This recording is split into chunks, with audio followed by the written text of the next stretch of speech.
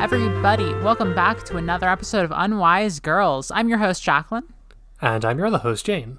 And we're your favorite podcast, all about the books of Rick Riordan. Today, we're continuing The Son of Neptune. How you doing today, Jane? For a second there, I was worried that, like Percy and Jason, you had, lost your memories. Just been given amnesia and didn't know how to start the podcast. And I don't know what I'm doing here. All I remember is I have this girl's Discord icon in my memories, and that's all I know. And I think that she might have been my podcast co-host. This is such a touching and inspiring story. It is. Oh God. But no, my memories are fine. I'm doing fine. I'm exfoliated. My skin is clear. Yeah. My hair is conditioned. Doing well. Your crops are growing. I have no crops. Percy Jackson author responds to Camp Half-Blood merch question. Yeah, there's no news. Speaking of things that there aren't any of, but what there is of this week, what the fuck are we saying? What the fuck are you? Don't drag me into this. I don't know what's wrong with me.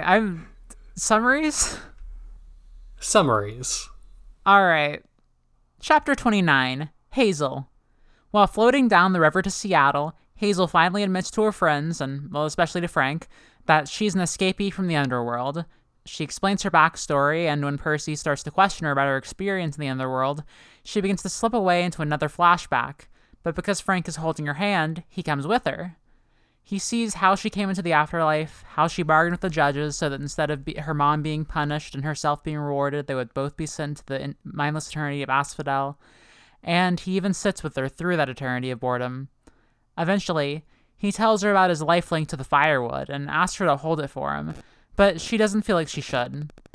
Before that conversation can play out more, Nico appears to take her away from Hades, and the flashback ends.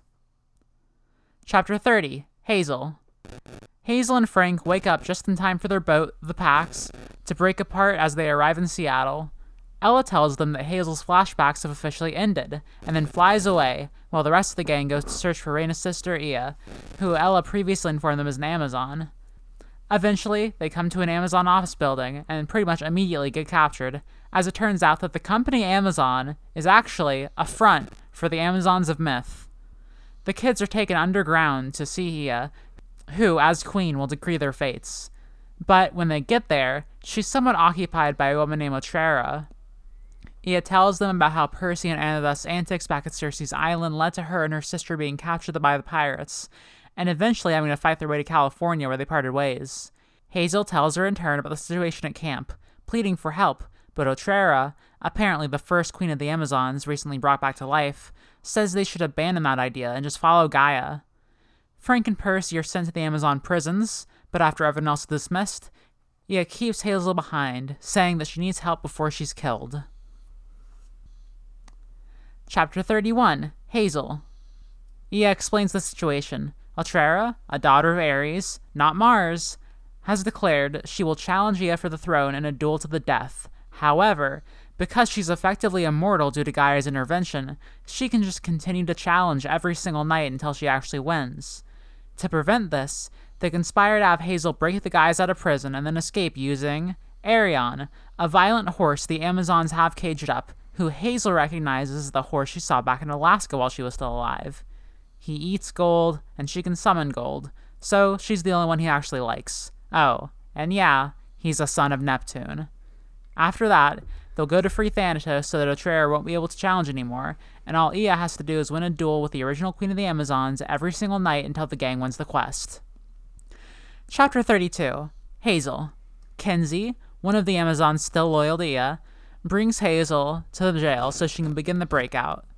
Hazel controls all the packaged jewelry lying around to attack and trap the prison guards, giving her the opportunity to bust Percy and Frank out. They get their confiscated stuff and fight their way out. Hazel hops onto the horse Arion, and they attach a chariot to him, and they gallop through Seattle and eventually straight over the Puget Sound at sonic speed.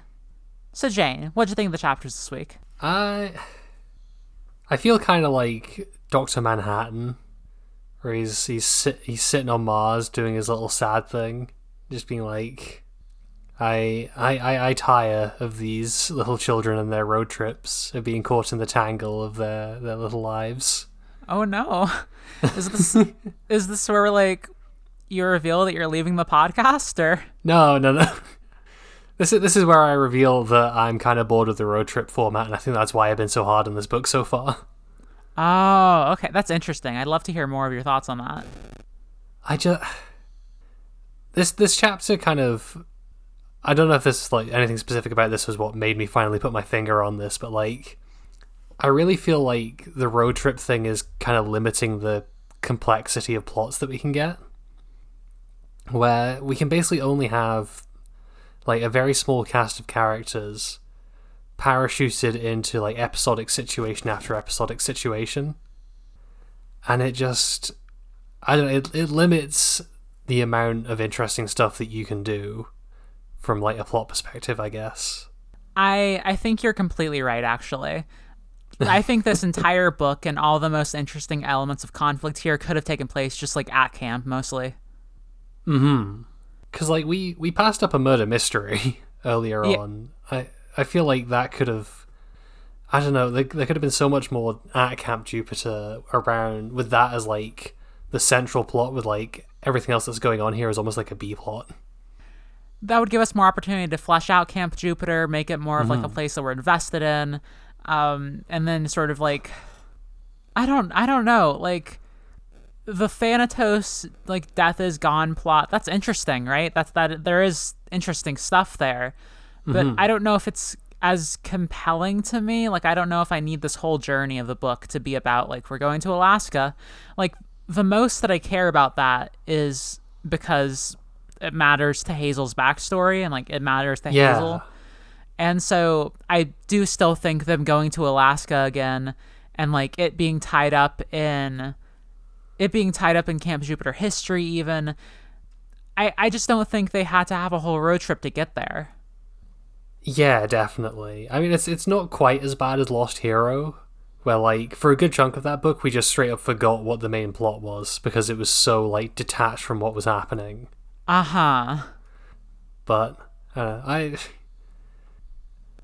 feel like even just the fact that we have like multi-character perspective now, the fact that it's always the same three characters in the same place, like exacerbates that. That might be why it's like I'm noticing it more in Heroes of Olympus.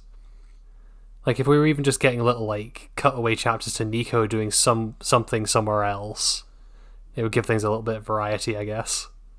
That is true. Plus, like, if we were just at camp, even if we were just with these three characters' perspectives, we could still like we would be bouncing off of more characters and like there would be more like I guess individual like plots happening, if it makes sense. Maybe I would come to tolerate the comedy ghost. Precisely. And I'm not quite tired of it yet, but like I am getting there. I desperately need the next book to like mix it up a bit.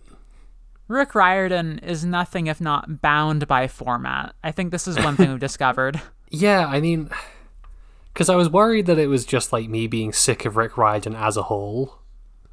But, I mean, we've both been reading Big Red Tequila lately. By the way, patreon.com/unwisegirls if you'd like to eventually listen to our episode on that book. And that, I mean, that's by him. It's full of Rick Riordanisms, but the format is different enough that, like, I'm still enjoying it. So I think it is just the road trip thing that's grating on me. It's almost like he's found the formula and, like, won't break away from it. But to me, that's not what's, like, integral about this Percy Jackson stuff. Like, that's not what matters to me. At the same time, I guess I can see, like, because he was a moderately successful, like, detective book author who then, like, overnight became, like, a mega successful children's book author with a road trip book. And so I can see him being, like, kind of not willing to pull away from that except for, like, a book like Last Olympian, which is the only one I can think of that really, like, breaks from this format. That's true. And I mean, like, here's the thing.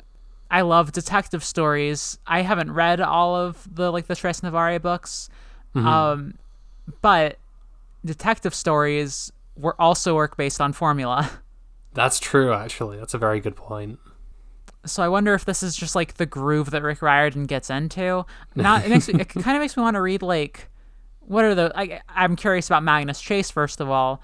I'm also curious about that new book, The Daughter of the Deep. True, yeah. Because I think that all just takes place at like a school or something, right? Okay, that sounds interesting. That sounds like the kind of thing I would like more of now. Yeah, for sure. Like a marine biology school. It's been a while since we've looked into that. God fucking damn! I just realized what. What? Oh, I thought you were making a sneaky little reference to us. What the fuck did we? What was that stupid shit we said in the early episode that like Iraqi and Rick Riordan were the same person or something? What the fuck? Because George was a marine biologist. Right. No, I do remember this. I do remember this. Wow, it's been a while. No, I think that's just literally the plot of the book, though. No, I know that. Anyway, sorry for yelling about the format of the book. I think it's fine. Like, we've read so many of these. I think it's part of the experience. Like, at some point, the formula's either gonna be broken or it's gonna stick around. So we'll have to talk about it eventually. That's true. I guess we're on this is like the 10th one of these we've read. And like we've done that in just over a year or like a year and a half, which is not the intended reading experience, TM. No, it's not. And the Kane Chronicles were the same shit also. Oh, absolutely. That was also road trip bullshit. Now here's a different formula. Are you tired of the quirky like Greek myth intermeshing with modern day stuff? I think this is by far the worst example of it we've ever seen. I think it's amazing, but go on. No, I mean it's amazing in that it's kind of insane. Yes. But what is he trying to say? Rick, what are you trying to say here? So this was written in like what, 2011? Yeah, I think. Was talking about Amazon as like a horrific like worker destroying labor malpractice like institute of depravity like as in vogue as it is nowadays or has been the past few years? I don't think it was. Because if I can cast my mind back to those days accurately, there was a strain of humor which was like, oh, in the future we'll be living in the Google Republic and they'll be going to war with like the Kingdom of Amazon or some shit. And that was kind of, the joke was that you made fun of how weird it would be if like corporations turned into cyberpunk mega corporations. Right. And I would say it's only in the past 5 or so years that stopped being as funny because it actually happened. Yeah. It became more obvious that was what was happening. So I don't think this was deliberate commentary. It's strange because if it's okay, the thing that we're presented with here is an Amazon run by Amazons. Amazon is run by women, first of all. Not Jeff Bezos. It's Jeff. Maybe there's some stuff we don't know, but Amazon is a front for like funding the like Amazon takeover of the world, sort of, or like sending supplies to Amazons across the world. And not only that, but the people who work in the Amazon factories are all like chained up men. They have a caste of male slaves. And there's okay. It's specifically said that they're not slaves. It's specifically said that they're not slaves by the people who own the slaves. Well, I want to call this out because it's a very it's very specifically worded, and like they're not slaves. They just know their place. What does that mean? I think that is just bullshit because it also specifies that they're wearing orange jumpsuits. So yeah, like, it's like to me this reads as like, oh, the Amazons are bussing in prison labor, which is slavery. Yes, exactly. Fucking exactly. Like that's the imagery this evokes. But also the wording of like they just know their place implies it's voluntary. Yeah. Dare I say it? are they like subs? Like, are they just like, they're just like, is there just like a legion of guys who are like, I want women to step on me, and so they go to work in the fucking Amazon factories?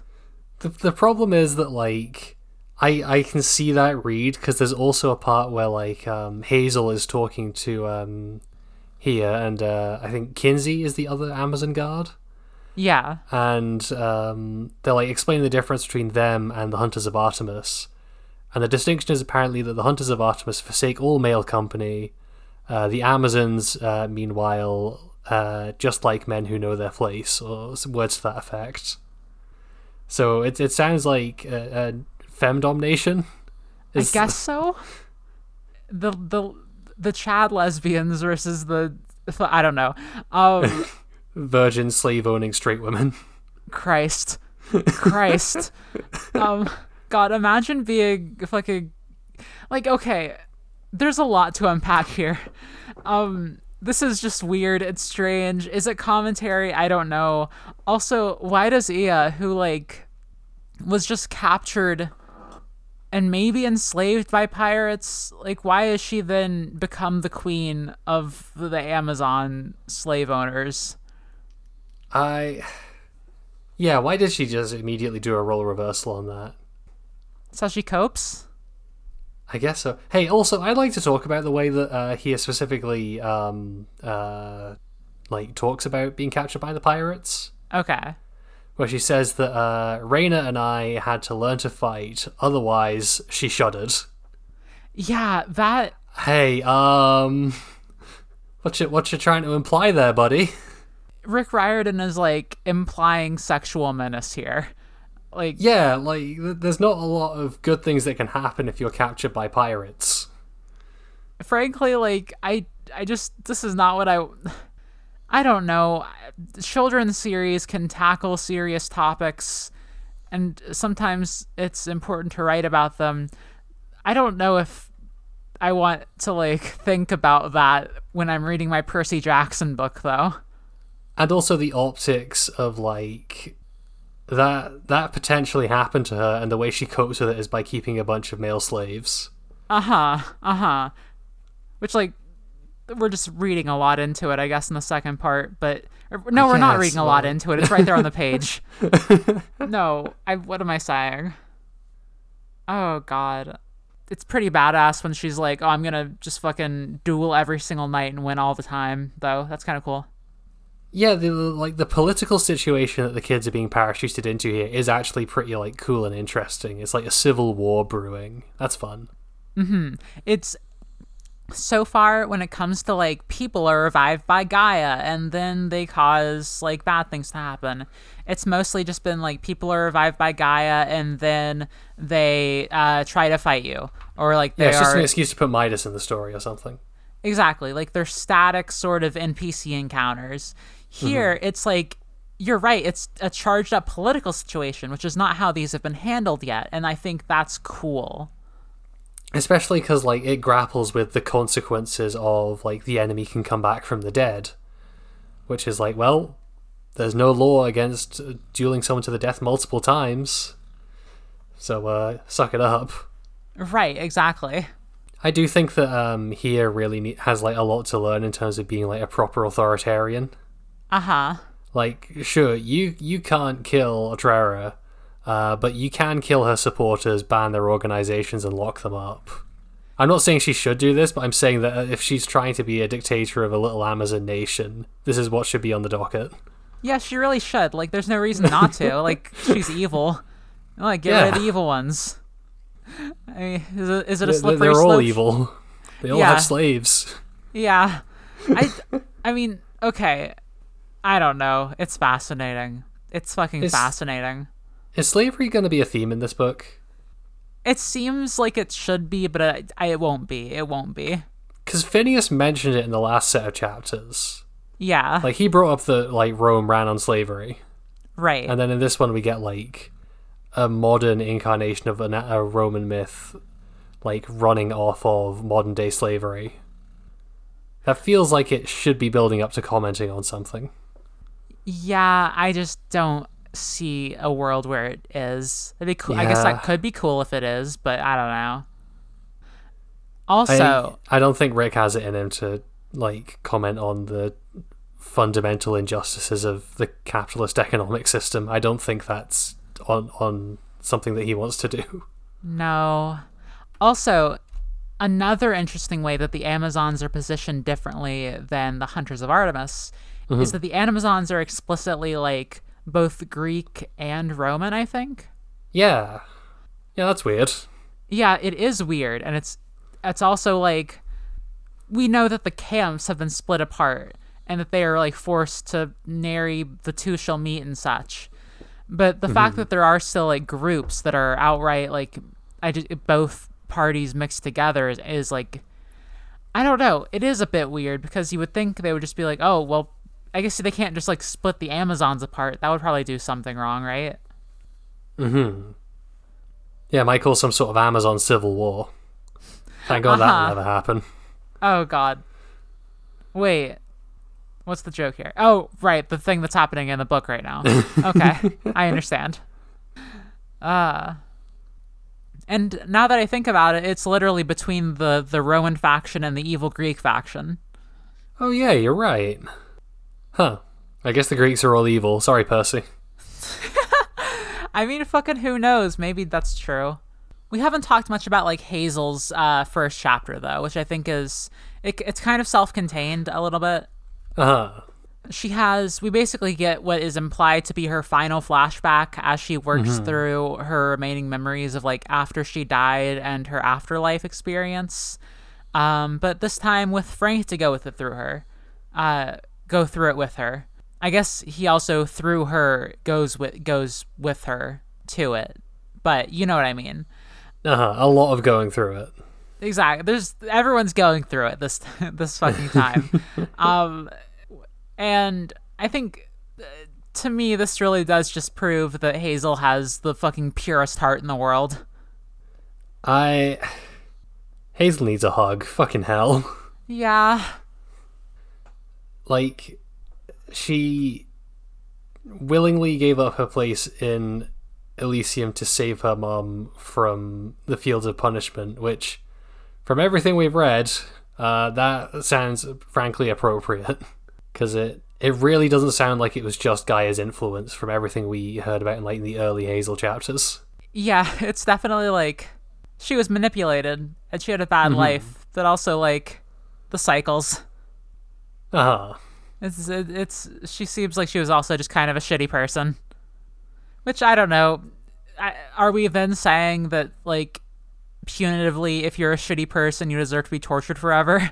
Like, what does that mean? I guess it reads kind of weirdly to me because like Hazel kind of symbolically forgives her mother without her mother doing anything on her end. Like there's no reconciliation. Like if this kind of thing would make sense if like there had been at least like one big conversation between the two where they hashed everything out. Because I mean that's not how it works in real life. But for like a novel, I don't know. I feel like Hazel kind of forgave too easily to the point where I'm thinking, is it part of her arc going to be like learning to stand up for herself? Well, I agree that it's like she is forgiving too easily, and that seems like, I don't know if it's intentional, but it seems intentional. And so far as like, I think if you're a child who is like was being abused a month ago, then and also you're just like in the midst of that. Sorry, not a month ago, like a day ago. Yeah, this is like 20 minutes after her mother's actions caused a cave roof to collapse on her head and kill her. I think you're probably going to be pretty prone to forgiving. Like, I think you've probably gotten used to forgiving at this point, so it probably comes pretty easy to her. And that's bleak, right? That's like a very stark, realistic thing. But also, I would be interested in a Hazel character arc that is like investigating the aftermath of that. Like, what does the trauma do to you? Like, because for me, it seemed like it was manifesting through like these flashbacks in a way. But now it seems like those are over. Yeah, I guess so. I guess that means she's cured. The trauma's gone. I guess so, but like through the power of love, she just had to find the right boy, and she would no longer be traumatized. No, but I don't want to be so flippant about it, I guess. Like, it seems... I think mostly I'm, like, kind of confused because it kind of... I thought the, like, assumption was that... My assumption, rather. I think my assumption was that she had been going through the memories over and over again, like, ever since she'd been returned to life. Yeah, like, whenever she thinks about a specific incident too hard, that's when she, like, blacks out and returns to it. Like, I guess I thought it was, like, a narrative... Just sort of a narrative convenience that we started at the first part and then ended the last part. But more so, it seems to be like she actually is cycling through them just this once. But that also kind of doesn't make sense. I'm not sure I don't know. Because the way Ella phrases it is like, you've now fully gone through all... I mean, she doesn't say it exactly like this. But she basically says, like, now that you've gone through all of your memories, you're done doing your flashbacks. Yeah. Which is... It's bizarre that, like... I guess it's just one of those things where you have to, like, suspend your disbelief to be like, I guess that's what was happening, and I guess we rejoined at just the point where those memories started being relevant to the plot of this book. I suppose so. I suppose so. It's just very, like, it feels almost video gamey. Like, oh, yeah. you've unlocked all the fucking tape recorders. Like, you've heard all the tape recorders. You don't get to do it anymore. God, yeah, no, that really is the vibe. But, like, also the flashbacks are some of my favorite parts in this book. That's true. So I am kind of sad to see them go. I don't know what we're supposed to take away from this last one. Because on the one hand, the line where Hazel is like, I can't allow myself to think I deserve better seems like so deliberately fucked up, and like pointing at Hazel is gonna need to like examine this later. But also like the chapters after that are about... It's weird to me that part of Hazel's trial for getting the horse wasn't like getting over that a little. You know what I mean? Yeah, and... The part of it wasn't being able to say, maybe I do deserve better, maybe I do deserve this horse.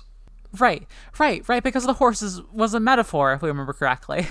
Like, the horse was a metaphor, and it also has to be a literal thing. Because the first step... Puts a horse in my mouth, but doesn't light it.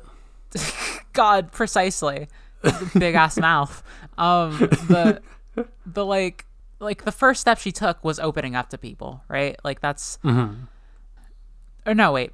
Maybe even the first step is beyond that. Like, do you think she chose to go with Nico? Like, do you think Nico took her out of the underworld? It's unclear from what we see in the flashback. It kind of seems like Hazel was so, like, numb to everything at that point that she didn't really care either way. So yeah. Nico just kind of dragged her. So in a sense, like, if we're taking the underworld as a metaphor, taking that step out of it is a first step.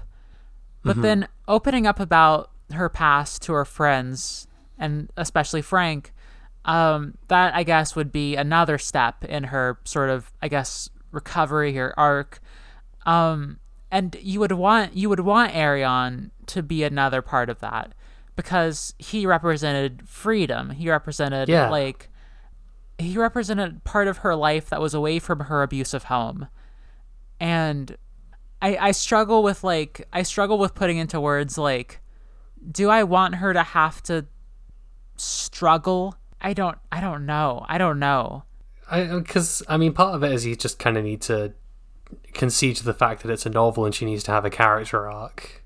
Yes. So, like, from that perspective, she does kind of need to struggle for it a little.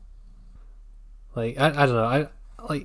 I don't think either of us is saying that every situation with, like, an abusive parent in the series needs to be resolved like Smelly Gabe.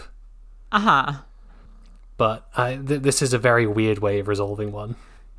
I hope this isn't the resolution. For sure. But also, I kind of like that it's prioritizing Hazel right now as, like... She's feeling that freedom for the first time. Like, this is the first time. Like, and I think that is, like, powerful. Like, I really love the moment at the end when she is just, like, galloping through Seattle on Arion's back. It's the specific part where like she's fighting the Amazons and like the cavalry sword feels right in her hand for the first time. That's a really cool moment. It is. It's it's like the first moment that she stepped out of the darkness, I guess. And that is like yeah, it's good. And so I think that is going to open us up to further character development, I would say. Or like, I hope so. It'd be disappointing if she didn't develop for like the half a book we have left. that would be disappointing, wouldn't it? Fuck it, who knows? Rick Riordan can just do anything. He truly will just say and do anything. Hey, speaking of this flashback though, I wonder how long in eternity they had to they spent together before Frank actually got up the nerve to be like, hey, can I have this lifelink thing? I also will reveal my backstory now. If you lose this or break it, I'll die. Hold on to it, please. I know it's very important to him and that he is like learning to accept his feelings, but also I feel like this is kind of Hazel's moment. A little bit, yeah. You're kind of overshadowing. I guess he's trying to like connect with her and like be like, oh, you know, bring her out of all the boredom and the apathy. So that's good, but like, come on, Frank, give it a bit. I guess it's maybe a case of like, you know, it's showing the bond between them now. Like Hazel has opened it up enough that like Frank feels able to put his trust in her about this. Definitely. I forgot how much of an archetypical Tumblr sexy man Charon was. He is, yes. He's got his fancy suit, he's got his sophisticated British accent, he should have been in the final with Reagan Arataka and Sans Undertale. No, I was literally just thinking this. He should have fucking won. I guess it's because he just doesn't get enough play in these books. He's only been in them like twice. He should be in them more. I'm surprised that there is not more like Riordanverse fan art that is just like Charon reclining in a suit with like sunglasses and like a big ass scythe over his shoulder or something. That would be sick. I guess people already draw the Grim Reaper or Charon or Death or whatever as like, obviously those things are not equivalent, but I guess Thanatos would be the one with the scythe, really. Anyway, sorry. That's true. Does Charon have a scythe here? I don't think he has a scythe, but he does sometimes turn into a skeleton in a robe, and that's pretty deathy. That is, yeah, that's the imagery right there. And like, I guess people draw death all the time, right? That's true. So I'm sure you could find some pretty spot-on fan art that just isn't actually Percy Jackson fan art. Steal it, put it in the show notes, uncredited. Wait a second. Charon turns into a skeleton. The Tumblr Sexy Man poll was won by Sans, a my skeleton. God. So what you're saying is that the Sans is fucking... This is Charon's alternate form. I think so. Scaron after not surviving. God fucking damn it. We need to move on. We need to talk. Did you see the fucking Wayne Radio TV Spamton thing? I saw bits and pieces of it. I saw the Ralsei plush thing where they were calling him like a scringly dingly. It was amazing. Oh god. Yes, we do have to move on though, you're right. We have to move on to Percy is also going through it in these chapters, just in a more kind of low-key way. I mean, first off, he gets verbally abused by a horse. And has to relay the verbal abuse to Frank. Yeah, I mean, I would say it's even Frank getting verbally abused by a horse, who apparently has some... he calls him, like, you ridiculous Chinese-Canadian baby man or whatever. I will trample you, you silly Chinese-Canadian baby man, is what he says. It's kind of amazing. And then he says some worse things, too. Yeah. So Percy is grappling with, like, I can't translate that. I can't say whatever awful shit the horse said.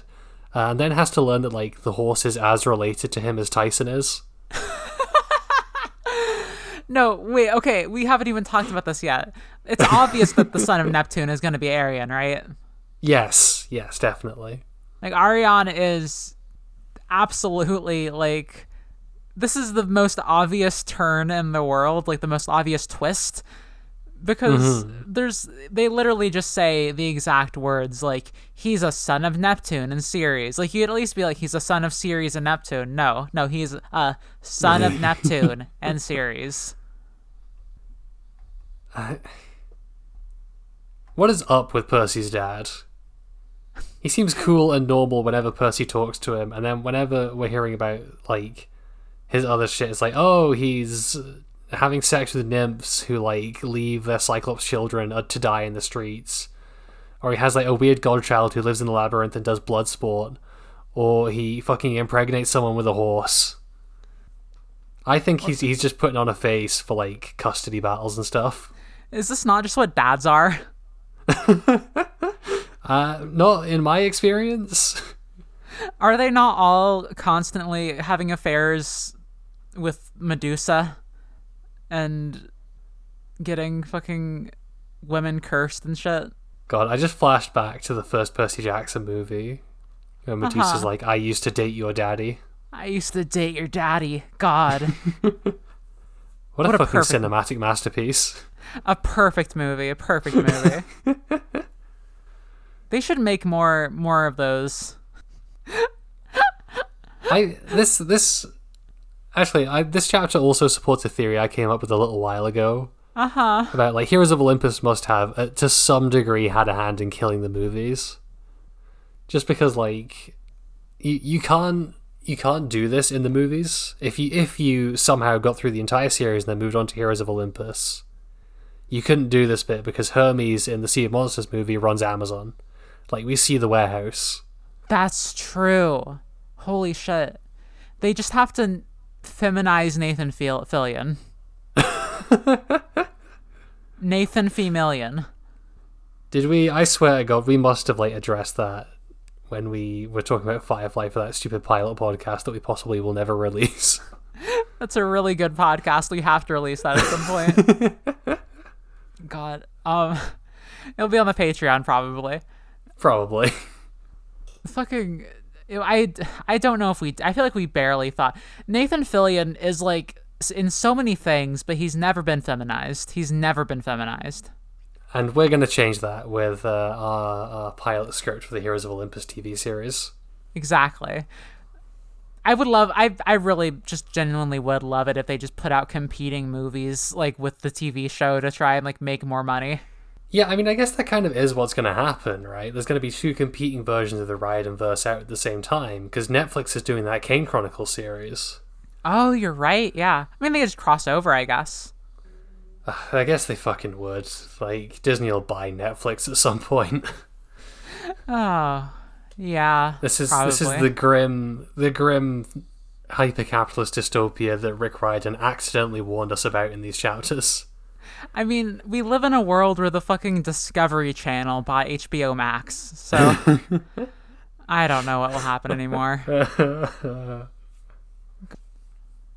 It'll never be the same again. Anyway, Hazel does, like, some cool ass metal bending again. She does. She is ascending to turning into, like, a coin shot from the Mistborn books at this point. Is that just what it sounds like? Yeah, just the way it's described, like, her sensing all the metal around her is, like, the same way that in those books. It's just because the way that, like, the magic works in that books is, like, you drink different kinds of metal and it gives you different powers. And if you drink steel, it gives you the ability to, like, push on any metal around you. That's fucking get, like, cool. These, like, blue lines come out of your chest to any metal nearby so that you can, like, sense all of it. And also, if you just, like, flip a coin in the air and you can, like, push it at someone and it's like a bullet. That's fucking cool. Anyway, I want Hazel to do that, please. I also want her to do that. We're increasingly, I think we're increasingly going farther and farther away from our very sad ending that we posited last time. I mean, I feel like that would still be narratively satisfying. I guess so. Is this? Well, I just thought about it again for 3 seconds now, and I was like, maybe killing off the first Black and Asian POV characters in the book where they're introduced Maybe that's not a great idea. This is why I had some hesitation last time. It's sad, and there's some pleasure to be taken in sadness, but also, like, maybe not. Yeah, give him at least one book, then give him a tragic death. Uh-huh. Or, like, I don't know, introduce some earlier so that we don't have to deal with it now. Oh, God. And let Percy live forever, of course. The white boy lives. Go, white boy, go. Go, white boy, go. Oh, Christ. No, they should all live. I'm thinking about the fucking Rick Riordan blog post where he talks about people whining about their characters dying now, though, so I'm like, Oh, no. Do we have much Rick, else to say about... you might misread some backlash there. Maybe. We'll have to see where this goes, I guess. Uh-huh. Maybe it's just a bunch of Luke stands. It could be. I feel like that's kind of what Heroes of Olympus has been missing so far, is a Luke. Like, we don't need the exact same thing, but it feels like there's not really, like, a relatable human face to Gaia's, like, forces. They feel very, very disconnected and alien. I completely agree. I wanted to actually draw a comparison between Ea and Luke, because they're both, like, characters who are...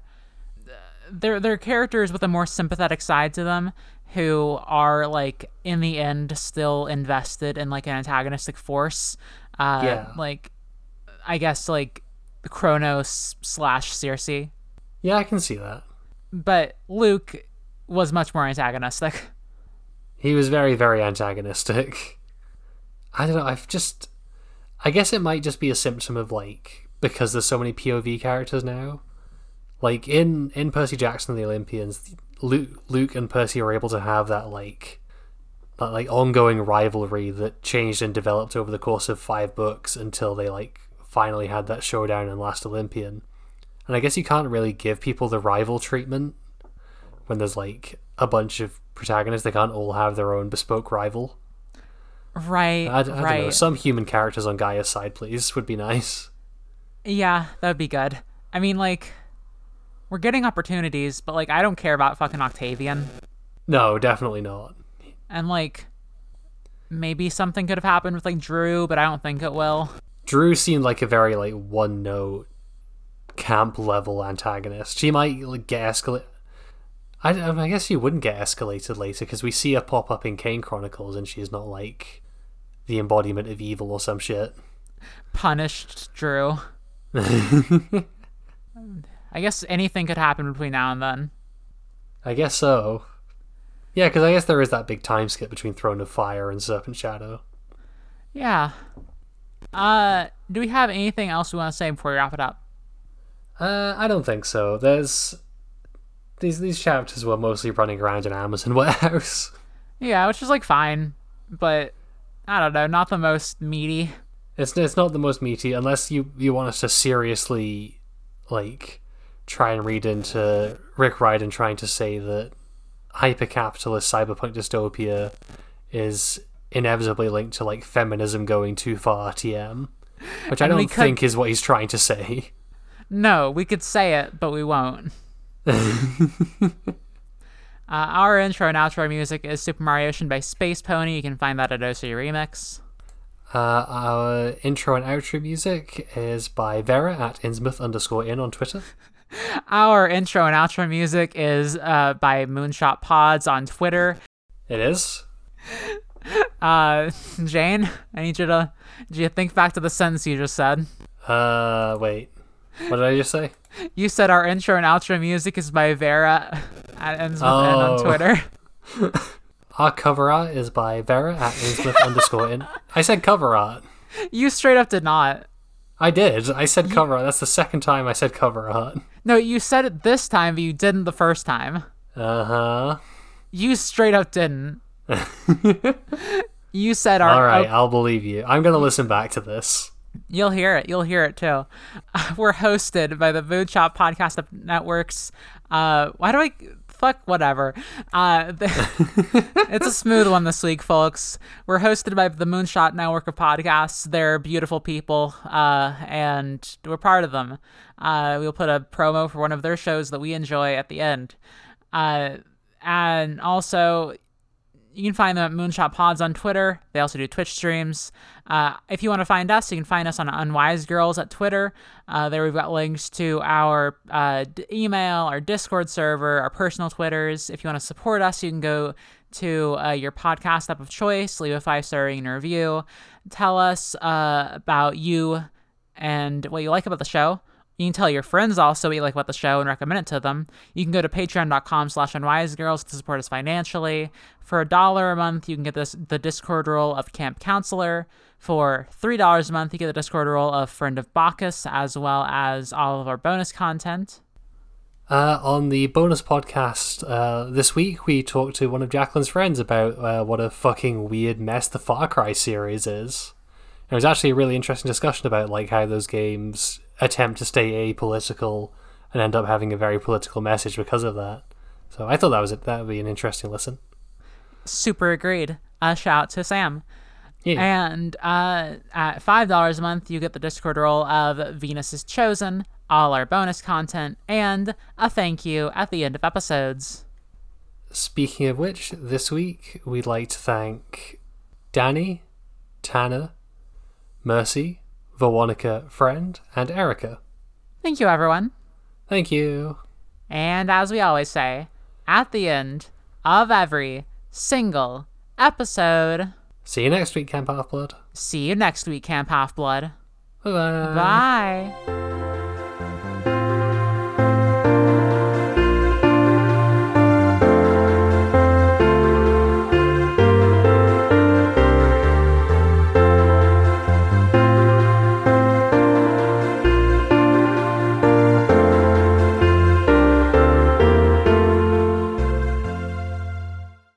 Hey, Riley.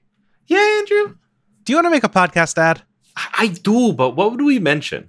So I think that we could probably put together an ad for a show called The Podcast Minds. There, but for the grace of pod, go we. You know, it's a podcast where we both pitch each other podcast ideas instead of doing one ourselves. Yeah, it's a podcast pilot pitching project. Totally. We should mention that it's a comedy show, right? Where we throw out ideas like getting weirdly deep into the themes of Jumanji. Is that one a podcast? No. It's a podcast idea that is actually a front for me to talk to you about hyperfixations I got. Oh, that's most of the things that you hit me with. What about instead if we just talked about all the different ways you could do a rewatch of Lost? Oh, that sounds like you just did what I did, but you said it in a positive voice. Okay, and along the way, what if we pitched ideas like, I don't know, Epic Rap Battles of Mystery, the Lin-Manuel Miranda podcast? Listen to the Podcast Minds. There, but for the grace of pod, go we on your podcatcher of choice on the Moonshot Network. Hi-ho! Hi-ho! Every Friday.